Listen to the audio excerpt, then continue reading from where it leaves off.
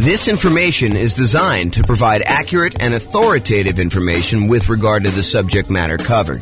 It is offered with the understanding that the presenters are not engaged in rendering legal, accounting, or other professional services. If legal advice or other expert advice is required, the services of a competent professional should be sought. Welcome to the Detroit Real Estate Investing and Real Estate Financial Planning Podcast. Learn all about investing in real estate in Detroit, Michigan, with a combination of real estate financial planning and modeling with numbers specific to Detroit, plus syndicated, more generalized recordings of live and pre-recorded real estate investing classes, not all of them specific to Detroit. Be sure to stay tuned after the podcast for a message from our sponsors. Well, good morning and welcome, everyone. I am your host, James Orr, and today we have a pretty exciting class. I think this is a very practical class. This is the class where you find out my best tips for getting mortgage quotes from lenders. When you're about to go get a mortgage on a property, I think it's prudent to call around and get quotes from a couple different lenders because they do vary. The cost to get the loan vary. The mortgage interest rates can vary a little bit, probably a little bit less than costs. Although, they're related, right? Like you're paying a fee for one thing and you get a different rate based on that. So, they can definitely vary in that way too. But today we're going to go over some tips for getting mortgage quotes from lenders. I did a whole class before, like a 2-hour version of a class where we talked about evaluating and directly comparing 2 different lenders or 3 different lenders. And I walked you through how you use their kind of like their good faith estimates and their kind of like closing cost estimates and what their fee structures were and try to compare them. And I showed just how difficult that process really is. And that's not exactly this class. This is sort of like the light version of that class where we talk about all the different tips for, getting quotes from lenders, how you do it, some of the things like that. And I think I do cover that in that class. It's been a long time since I even looked at the outline or listened to that class, but it was pretty good. Anyway, let's get started today. Tips for getting mortgage quotes from lenders. So finding a lender.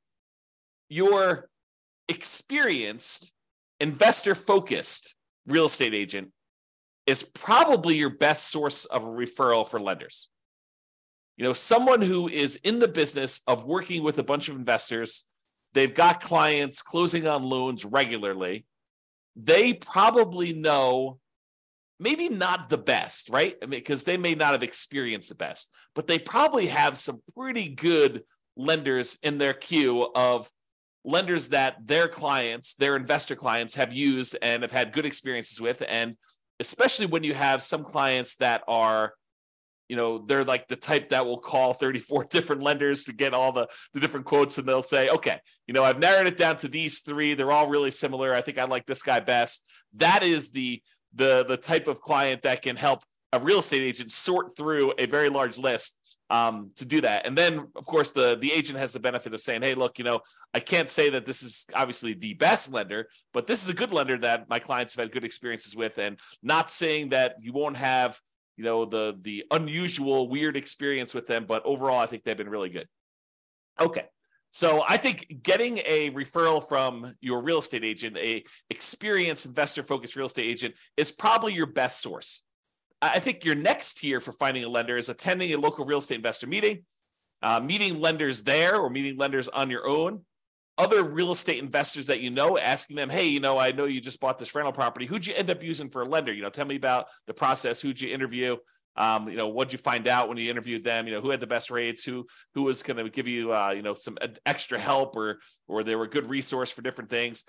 They all can be good sources of referrals for you to find great lenders. You can also call, multiple banks and or mortgage brokers, cold call them. A lot of them are advertising, but I think you will find that real estate agents and kind of other local investors are going to be your best source there. Now, realize, I want to point this out because I don't think a lot of folks realize this and understand how big of a deal it can possibly be. Not that this comes up that often. I want to do 2 simultaneous things for you. Number one is I want you to realize just how significant of a consequence this can be for you. But then I also don't want to scare you because it doesn't happen that frequently at all.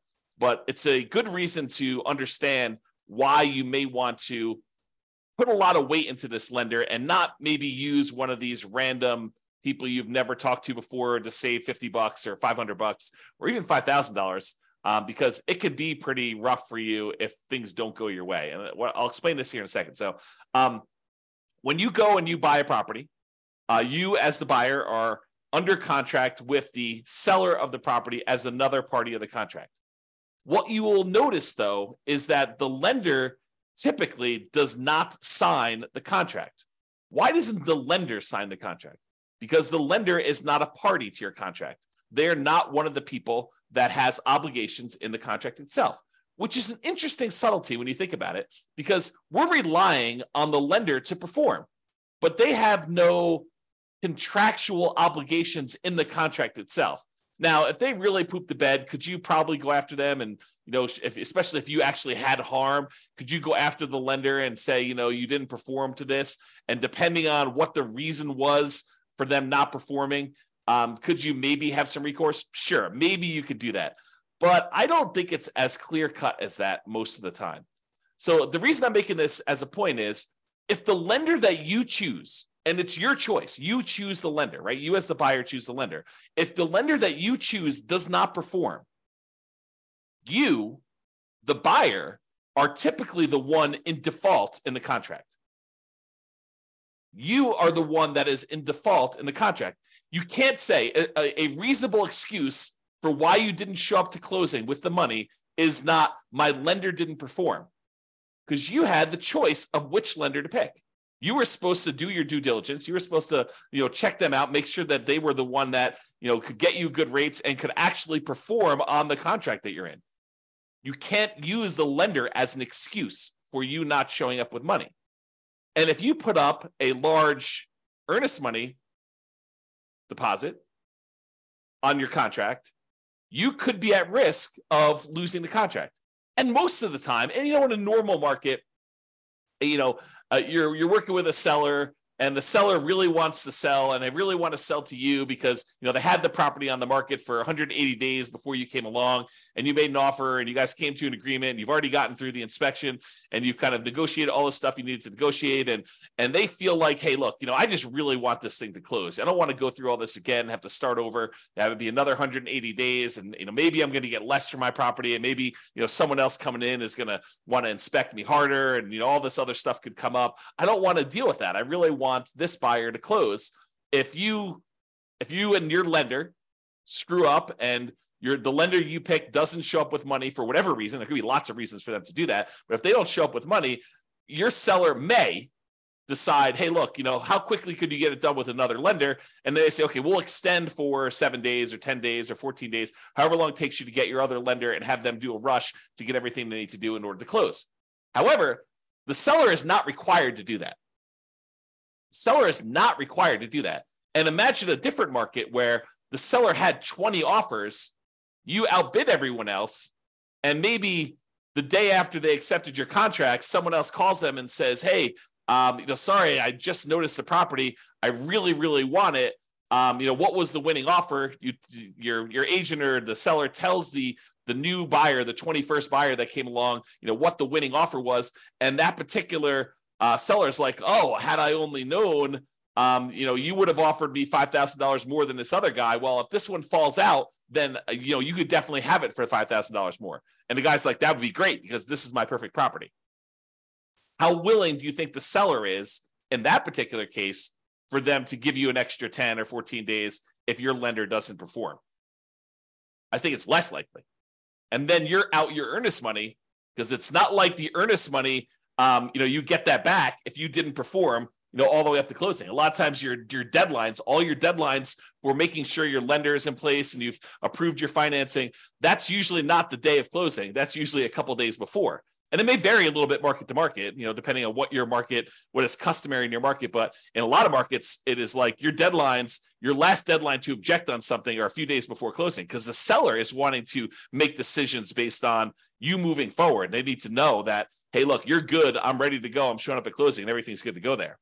So realizing that using a random lender gives you a random chance of closing.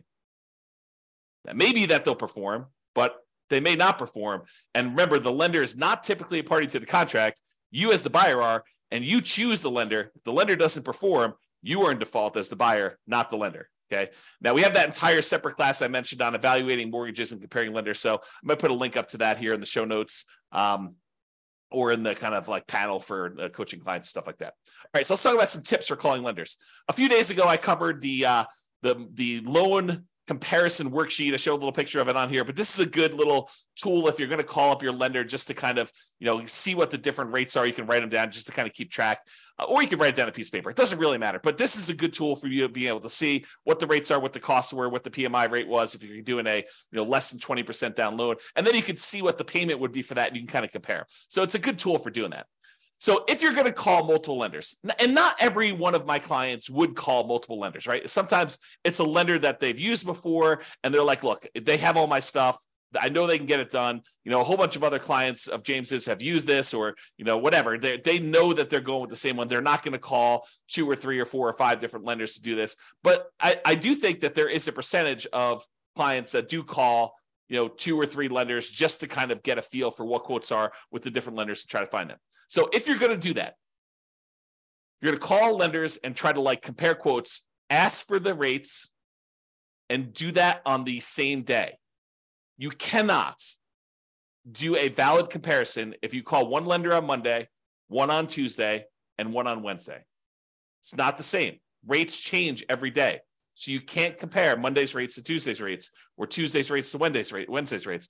And I happen to see someone who is on the webinar right now who had a very interesting experience like this, where we were in the election period, and they were looking at a property, and they were pretty comfortable in the rates that they were getting. And then they called their lender on the next day, and there was a lot of chaos going on in the marketplace, a lot of uncertainty, and the rates had changed a lot. So imagine you had called one lender on one day and you called another lender on another day, and those rates were vastly different, not necessarily because the lender was more expensive. In fact, the one that had the higher rate may have been the cheaper lender, but because the rates themselves had changed. They can change a lot day to day. So you have to call them all on the same day of doing that. Okay. Now, when you call the lender, a lot of lenders, not all of them, but a lot of lenders are going to want to pull your credit score. They're going to want to tell you, look, in order for me to give you a valid rate, I'm going to need to know your credit score. And that is true. It is true that in order for them to give you a valid quote and estimate cost and everything like that, they're going to need to have your credit score to do that when you finally do the loan. But when you're calling around to 1, 2, or 3 or 4 lenders, you don't necessarily want all of them paying your credit report all at the same time. And so for that reason, what I would recommend you do is, tell them, look, either have the first one do it so you know your credit score, or use one of these services where you can estimate and hey, look, my credit score is 785. So why don't you just give me quotes for stuff above 760? Say it's 760 or better, or use 760. And I'm pretty sure that I'm going to be above 760. And so you can just kind of get a comparison of everybody at a rate. So either you tell them, kind of what you estimate your score to be, and say, look, if I decide to go with you, we'll verify my credit score then. Right now, I just really want to get a feel for how your rates and fees are. And then if I decide to go with you, then we'll do that. So I'm telling everybody my credit score is 760. Let's go ahead and get rates at those. Then they'll pull rates at 760, and they will figure out what the current rates are and current costs are for someone who has a 760 credit score. In general, I only let the lender who is going to actually do my loan pull my credit, partially because I lock my credit down. I don't want to have it open at this period of time either. Okay. So only the one that you choose. If you don't know your credit score, have your first one pull your credit if you want to do it that way. And then maybe you have it pinged twice, which isn't going to be that big of a deal. The credit reporting companies, they understand when you're shopping for things, sometimes you'll have more than one soft pull on your credit for that. Okay. So tell the others that you're calling when you're doing the comparison what your score is. And if you decide to use them, you'll have it pulled then. Then ask questions that are important to you. And I'll give you some ideas of questions on the next couple slides of things that you may want to ask. Now, I want to warn you. You really don't want to go and interrogate your lender. You don't want to go and say, tie them to a chair, put the little bag over their head and waterboard them and say, answer these questions, answer all of them right now. And you don't want to do that. You really want to ask the most important questions that you have for your lender and to get the information you need to be able to make a good comparison. And I think what tends to happen is we tend to ask more questions to the lender that we are likely to choose. If you get quotes from the lender and the rates are like much higher than everyone else, you can ask like 1 or 2 or 3 qualifying questions, but you're really just sort of almost being polite at that point. Really what you want is the one that you are going to pick. That's the one you're sort of verifying all the different stuff with to kind of move forward. Also, rates aren't everything. Rates and fees aren't everything. I totally would be willing to pay a small premium for someone who is going to be much easier to work with, much better to communicate with, maybe add some value in other ways, like helping me improve my credit score, although my credit score is fine. But, if I had some credit blemishes and they were kind of skilled in that area, that is worth some fee. Is it worth, paying 0.5% more on a loan? Probably not. Is it worth $500? Probably. Is it worth $1,000? Probably. $2,000? Yeah, maybe. I think depending on what it is, sure. But I think you need to find like where your comfort level is and what you're willing to pay for. You're not just paying and trying to minimize everything. You're not trying to save and squeeze every little last penny out of the deal. I think that's a penny wise, pound foolish approach to doing this business. Okay. Will they go the extra mile to help you get approved? I've definitely had lenders who have gone to bat for clients in the past with underwriters kind of fighting for their case and their situation. I've also had lenders in the past where we've had some really unusual, wacky things going on with appraisals where they have eaten appraisal costs, some very expensive appraisal costs in some cases, because they wanted that client as a repeat client long-term because they know that they were going to buy a lot of properties. Okay. So just realize that it's not always about minimizing price. All right, let's talk about some of the lender questions just to give you some like tips for when you're calling a lender and you're asking them some stuff here. So one of the things is, what expertise do you offer for putting the financing together? So tell me about your experience, like what sets you apart? Like why are you different from everyone else? And let them kind of talk about it. Let them kind of sell you on why they should do business with you. And then maybe ask them, do you know specifically about financing programs for nomads? I think that most lenders are not going to know what the nomad strategy is. So you may need to educate them. But if they tell you it can't be done, that may not be your lender because it definitely can be done. So you may want to ask them, say, look, here's my plan. This is my strategy. This is what I'm thinking about doing. I'm going to buy a property as an owner occupant. I'm going to move into the property. I want to put, 3.5% down and buy a duplex, triplex, or fourplex if I can. Or if I buy an owner occupant property, maybe I'll put, 5% down or 3% down for the conventional loan. Or if you're, a veteran, you do 0% down, or you're going to buy a rural property, you do 0% down. Tell them what your plan is for doing the first property, and then say, look, I'm going to live there for a year. Is the requirement for people to do an owner-occupant property for them to live in there a year? If they don't know the answer to that, that could potentially be, a small, not a red flag, but like a dark yellow flag. I don't know how to describe that. A little mini warning, right? Like hey, they don't know what the owner-occupant requirement is for loans, so they may need to look that up. And if someone's never done it before, but they still have great rates, maybe you're willing to train them, work with them. Who knows? But you sort of ask them, so look, I'm going to do this. How long do I need to live in the property? You have to live in the property for a year. Okay, great. So after a year, can I take that property, convert it to a rental, buy the next property as an owner-occupant, put 5% down conventional on that one, use the rent that I'm getting on the property that I'm moving out to help me qualify for the loan and buy the next property and repeat this process and have them explain to you how the loans work and whether or not you can do that strategy. Get all of your questions about whether they can do the nomad strategy and how it works and how they think about it from them. They are the ones that are going to be your partner. I'm using partner in quotes because they're going to be providing you 95% of the value of the property. They're going to loan you that money, usually for 30 years at a fixed rate interest rate. And usually the interest rate's pretty low in comparison to just things in general. So, they're going to be partnering with you to loan you, in some cases, millions of dollars. You're going to go do $10,000, $500,000 properties. They're probably loaning you $5 million. So pretty serious. So just ask them about, financing programs for nomads, ask them to get some clarity on like how that works, what the kind of hangups would be, maybe even if you know that you're going to use them, don't do this with the people that you're not going to use. But if you're going to use them, they say, hey, let's walk through my situation and let's see what it would look like a year from now when I go and convert this property to a rental. Let's see if I'll be able to qualify. What's my debt to income ratio look like if I hypothetically bought this property and then a year from now I'm getting this amount of rent? Will I be able to qualify for the next one? What do I need to do? How do I need to change things? That's what I'm talking about adding more value than just price, right? Am I willing to pay $500 for someone who's going to help me plan out my whole strategy and make sure that I can do it and be on my side and help me optimize and say, look, we're going to need to improve your credit score over the next year. You can do this one fine, but we really want to improve that. Here are the things we need to do. And this is what we need to do for the next loan. And, if you can't get this much in rent for this property, we're going to run into some problems. So they'll help you with stuff like that.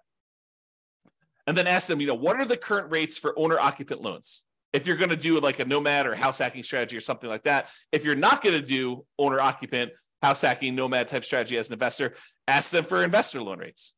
What is the rate for 20% down? What's the par rate? No points. And what is it for, someone with a 720 credit score, 725 credit score, 760 credit score? Okay. What's the difference between 20% down and 25% down today? Get ideas from that. Okay. What are the current rates? And then how many loans can I get as an investor in my own name? And then if you are married and you're thinking about doing more than 10 or whatever the current loan limit is, ask them about loan planning for me and my spouse doing different ones. What if I do one and my spouse does one, then I do one and my spouse does one? And, do we have to have separate tax returns? And, it's not unreasonable if they don't know the answer to say, can you check with the underwriter that you guys use and get back to me? I don't think that's unreasonable at all. You're not doing that for a lender you're not going to use.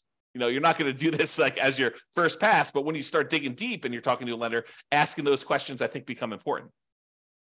Okay. What type of documentation will I need to process the loan? Especially important if you're a self-employed person, because I think that varies a little bit more, but you want to find out from them what type of documentation will you need. Did you have any unusual situation happen to you? Did you just change jobs? Did you just get a promotion?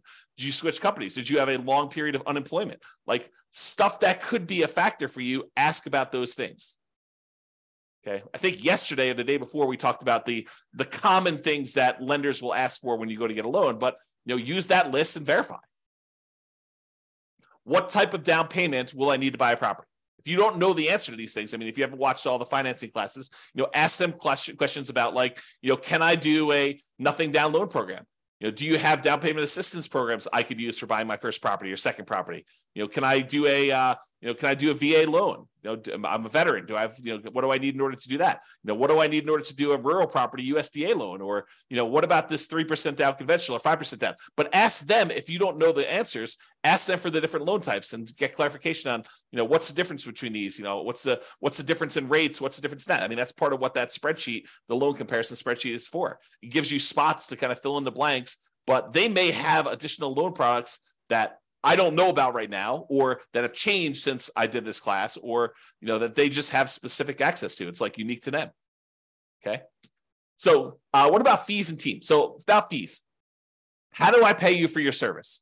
And in most cases, they're going to tell you, look, you pay this sort of fee when I get the loan or whatever it is, or in some cases, they may charge you an upfront fee or whatever they're doing, but understanding how you pay them for their service and what the fees are, I think it's important. Is there a fee on loans that are closed? I think that's a common way that they get paid. And what is the fee? Is there a fee? It's not written down here, but is there a fee if I don't close? What if I get to the point, we go through, we get an appraisal done, and maybe this particular lender does not have you provide a credit card to pay for the appraisal up front. Maybe they actually pay for the appraisal and they just charge it as a line item on closing. Some lenders do it that way. Most lenders, especially most independent mortgage brokers, will ask you to put your credit card in and pay the appraiser directly. Although maybe that varies a little bit market to market. That's something I don't know. But I think that some mortgage brokers, especially around here, will have you pay for the appraisal with a credit card outside that. A lot of the credit unions, for some reason, they don't charge you for the appraisal up front. They'll just charge you at closing. And one of the weird things about some of the credit unions around here is if for some reason you end up not closing on that loan, a lot of times they'll eat the appraisal. They won't charge you for it. But I don't think that's mostly true with different mortgage brokers. So understand that. Ask them, what if I don't close on the loan? What if I get, a week before closing and something happens Are there any fees I need to pay you? Understanding that if that's really important to you.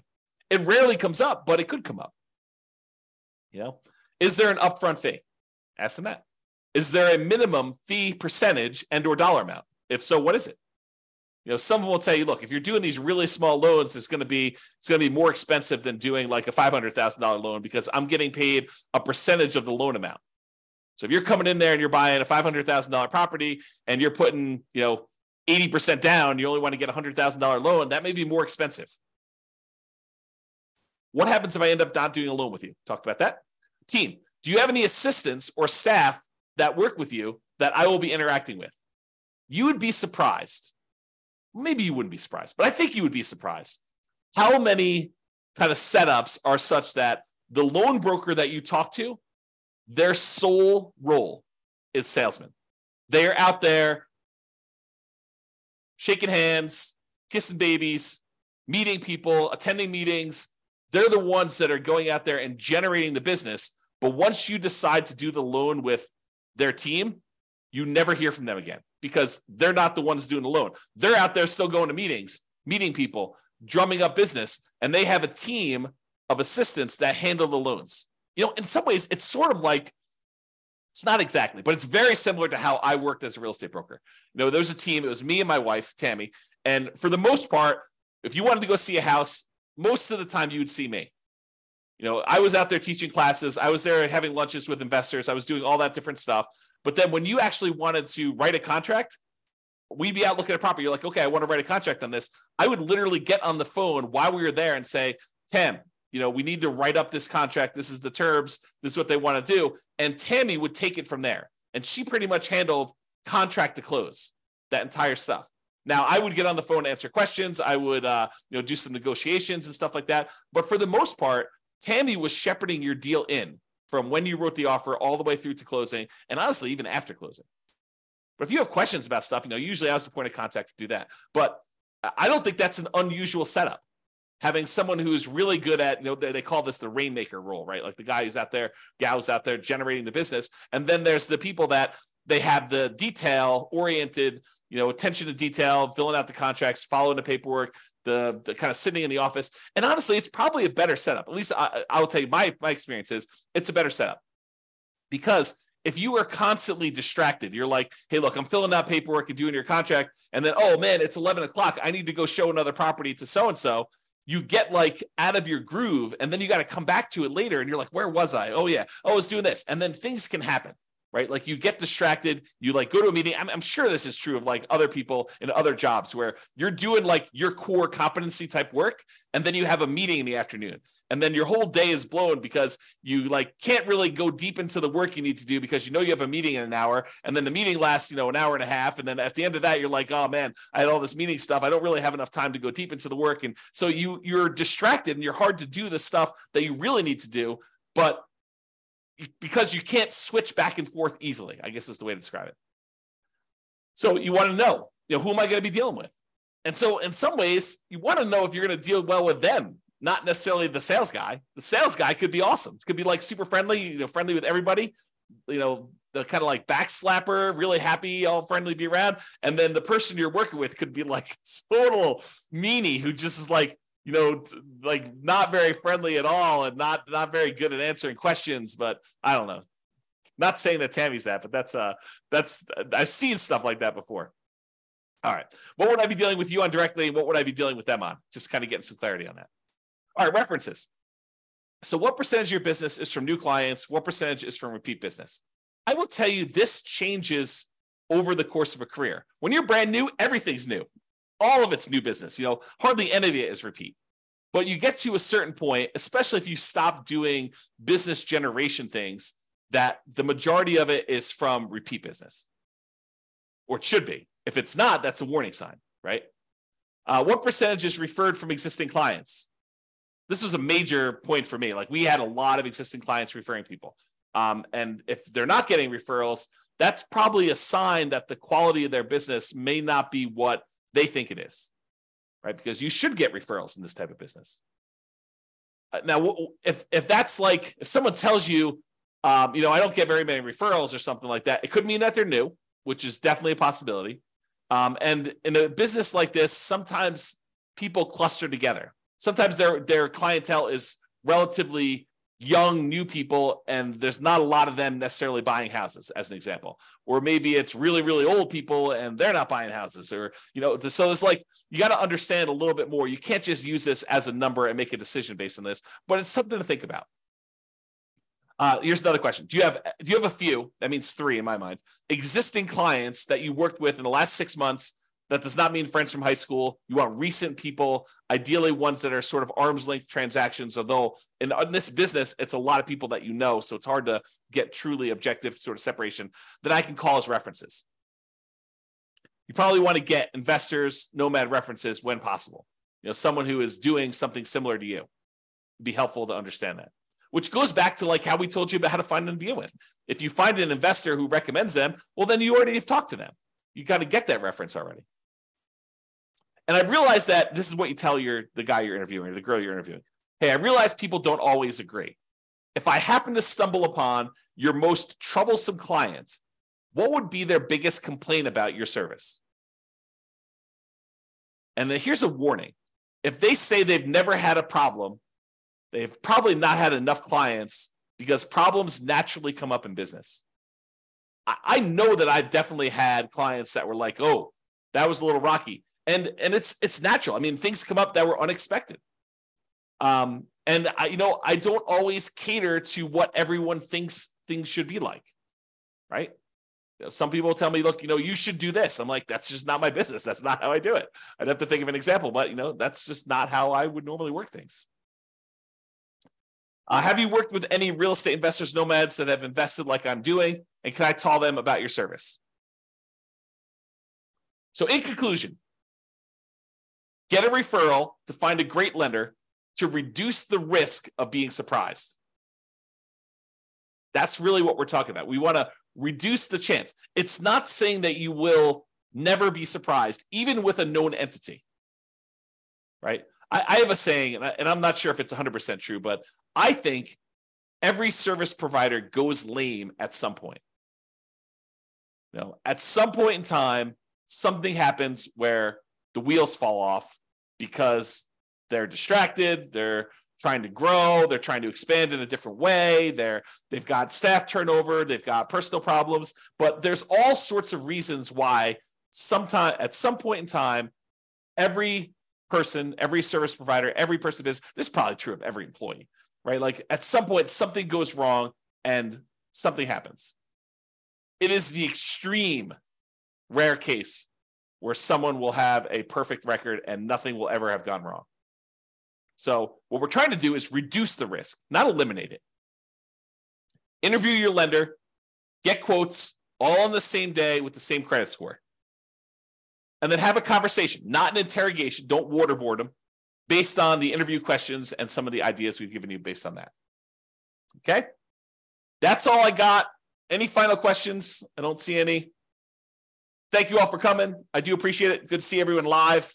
Most of the time, we just get people listening to the recording, so it's great to see people live. Thanks, everybody, much, and I will talk to you all soon. Have a great weekend.